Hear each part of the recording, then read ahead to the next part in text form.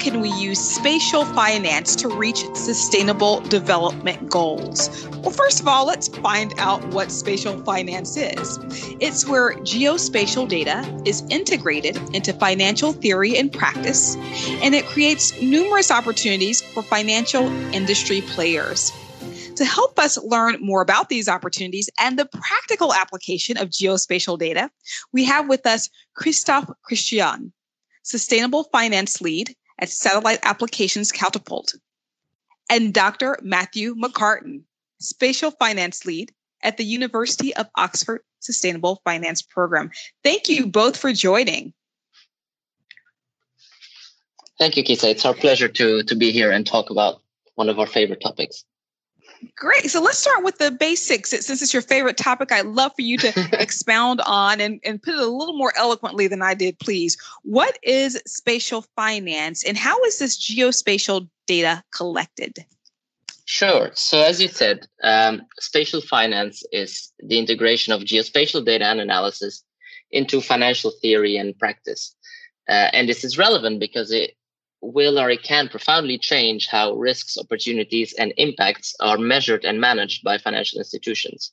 It allows for truly bottom-up assessments of risks, opportunities, and impacts, of bottom-up monitoring and tracking of assets, and really seeing what's happening on the ground in near real time.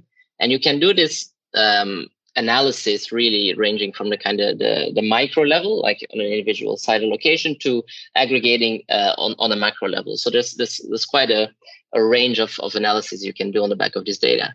Now, what is geospatial data? It's typically any type of information really that is linked to a specific location. So it's either collected from positioning or location data from your phone, for instance. It can be aerial photography or data collected from drones or UAVs. But the type of geospatial data that we are most interested in as part of the kind of spatial finance vision, if you like, is satellite Earth observation data. So this is really data that's being collected by satellites who orbit around the Earth constantly, taking images and measurements of the Earth's surface and atmosphere multiple times a day often, and send this back down to Earth. So it's really this type of Earth observation data, remote sensing data, that we are most interested in as part of a whole range of spatial finance applications.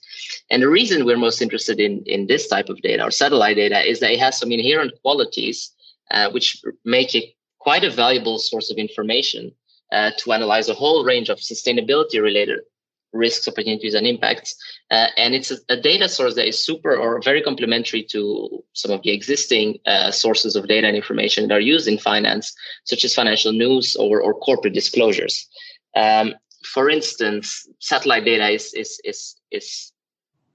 as a source of information, it's much more neutral and objective. It's being collected by instruments and hundreds of kilometers away from us. It provides an observation rather than a disclosure or something that is self-reported by corporates. In terms of coverage, the data is collected globally and can be collected really on any point on Earth. Whereas again, for example, corporate disclosure is on a lot of ESG and sustainability related topics. It's not mandatory, so it can be very patchy in terms of coverage. The data coming from satellites is inherently comparable if you collect it with the same sensor or the same satellite. Whereas again, disclosures, because of a lack of standards, particularly on the sustainability side of things and the ESG side of things, can be rather hard to compare one against another. And finally, satellite data, geospatial data, can be made available much more frequently, or is collected much more frequently compared to the kind of annual reporting cycles that we see from corporate disclosures again. So it can really add to the timeliness and the actionability of data for sustainable development and equally sustainable financial decision making. So this sounds great. I'm hearing that the Earth observation data helps firms with sustainability. Risk is collected more frequently and is more actionable. What about the costs? How easy is it to really get into this form of data collection? What costs are there? Are there any barriers to entry? So in terms of barriers and costs and access to data, it's really come down a lot in the last couple of years, and particularly in the last decades. we've seen an unprecedented level of investment and innovation in the space sector, driven by satellite hardware miniaturization on the one hand, standardization of platforms on the other hand, and also the reduced launch costs.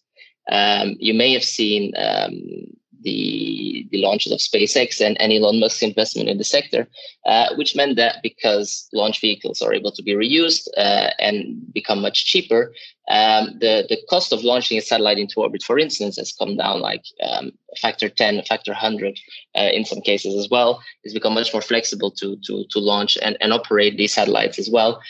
So we've really seen a whole bunch of startups and entrepreneurs leveraging these trends to launch more satellites, and in doing so, collecting huge volumes of data from anywhere on the planet. And because they're using smaller platforms in a much more agile and low-cost way, the cost of the data coming down is reducing quite a bit as well. On the other hand, we've seen huge amounts of public investment actually going into open source satellite data capabilities. So again, making huge volumes of high quality Earth observation data available for free every day.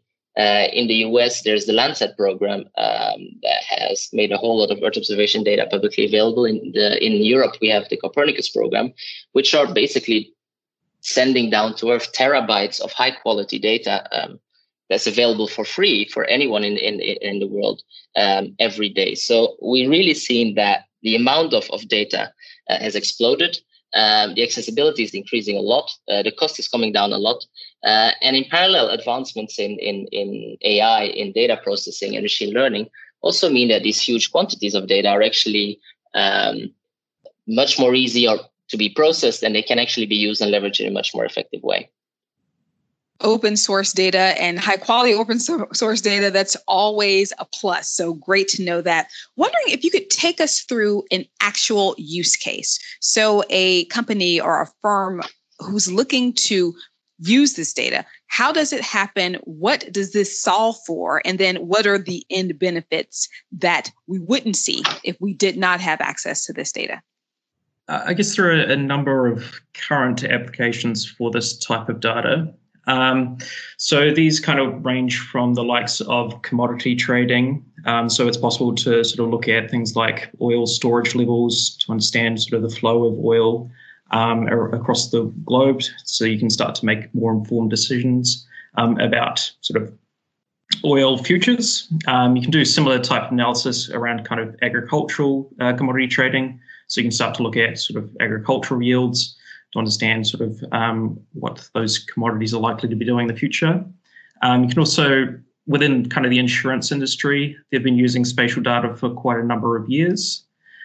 So they've been looking at things like ex-post damage assessments. So you can start to look at damages across a wide area after extreme events. So you can start to actually do some damage assessments at a wider area than might be possible, just sort of looking at it at a local level.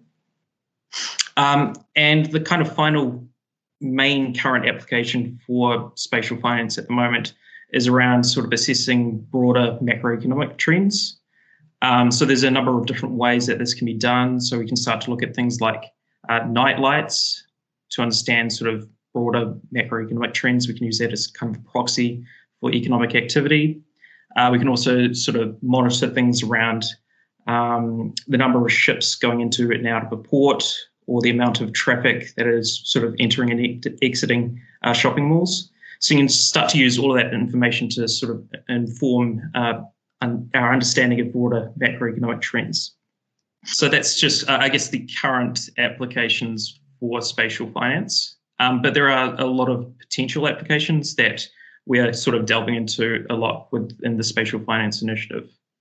So a lot of our interest is particularly around sort of understanding environmental and sustainability related issues, which is a particularly useful use case for spatial data due to the inherent spatial nature of those kind of risks and impacts.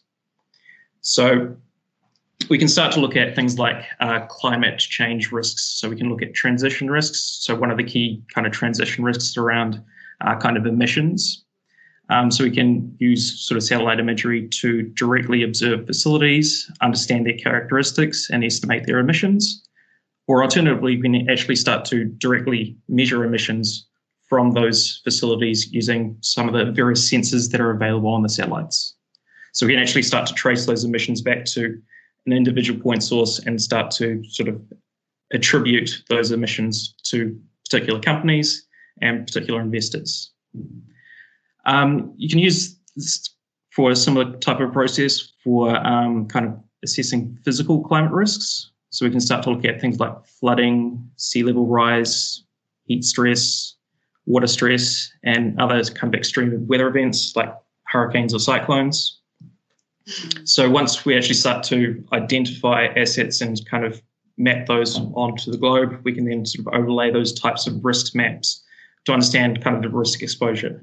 And then we can kind of aggregate those risks up to a corporate level to actually understand the broader risk exposure for various companies.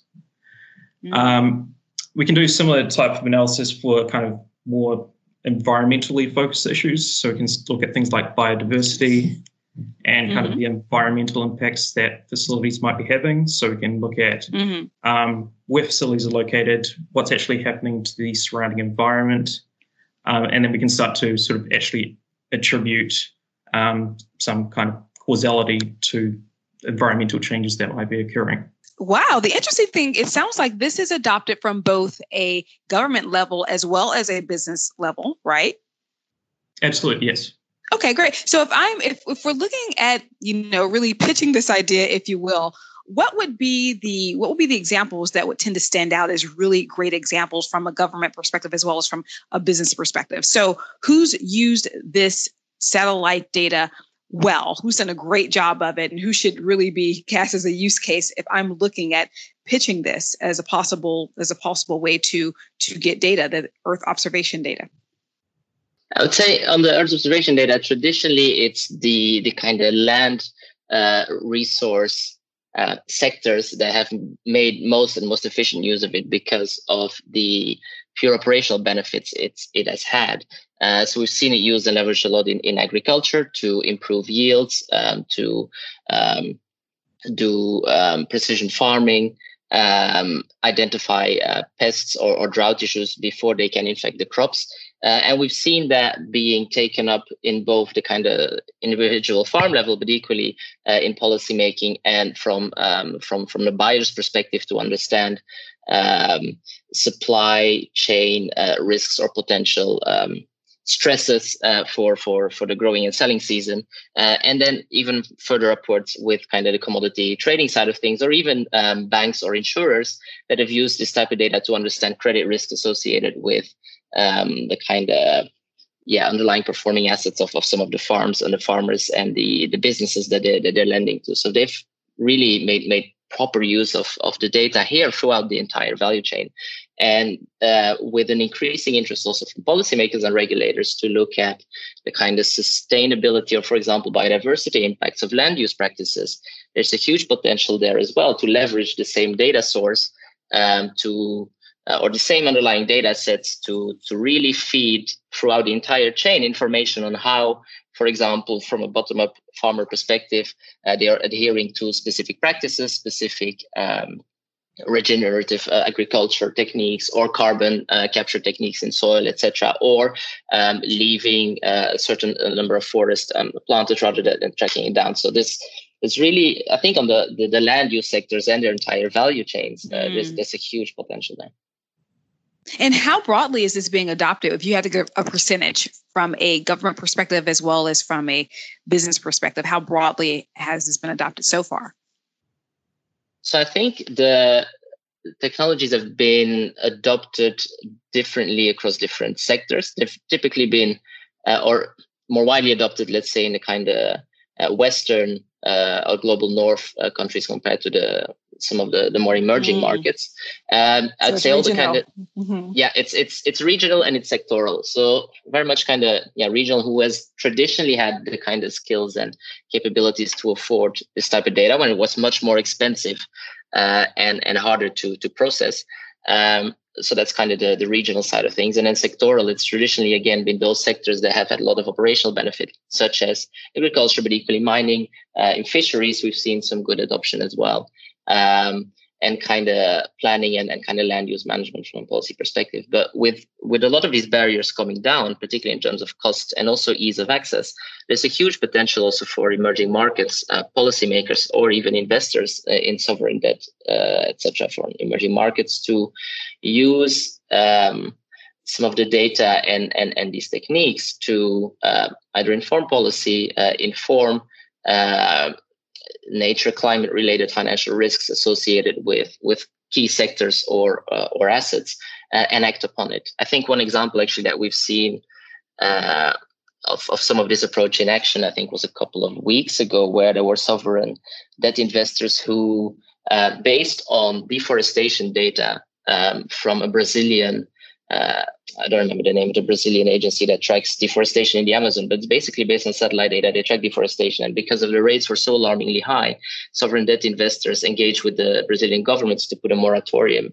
on further forest fires for, I think, a couple of months or something like that. But again, it's the underlying power of much more frequently and near time available data that helps drive these actions and decisions across the value chain, if you like, from a lot of these sectors. So yeah, it's nuanced, but it's rapidly increasing across all sectors. So in wrapping this up, this is great information, Dr. McCartin and Christophe. Is there a direction that you see this moving in 2021 that you believe investors should be prepared for in terms of really leveraging this new opportunity around satellite? I think this probably where the transparency element comes into play, and I'll give my thoughts, and then Matt do chip in. I think a lot of on the, at least on the finance side and the sustainability side, they've talked a lot about TCFD and climate risk, and now they're talking about nature-related financial risks and the need for more and better disclosures of how companies or governments are exposed to a specific type of risk. And the key strength of the type of data that we are talking about is that it doesn't rely on disclosures. It's in a way available for anyone, is becoming increasingly available in terms of cost and ease of processing, that allow you to collect and capture data without having to wait for corporates or whomever you're investing in to disclose what risks or impacts they're exposed to. So it is really an amazing tool that allows for a much more proactive assessment and management of a whole range of risks that we know we need to address across the whole chain of government, finance, and industry. So that's for me the key opportunity and the key thing that we are starting to see happen, and that we'll see even more over the year to come. Great information, from helping firms with sustainability to really getting a better understanding of a firm's assets, to giving us all insight that we didn't have just a few years ago, deeper insight. And it looks like there's going to be a lot more in the area of spatial finance. Thank you so much, Dr. Matthew McCartin and Christophe Christian. We invite you to subscribe to the Refinitiv Sustainability Perspectives podcast on iTunes, Spotify, or wherever you stream your content. What did you think about the podcast? Leave us a review on iTunes or follow us on LinkedIn and Twitter for updates on our show. You can even check us out on YouTube now. Thank you for joining. See you next time.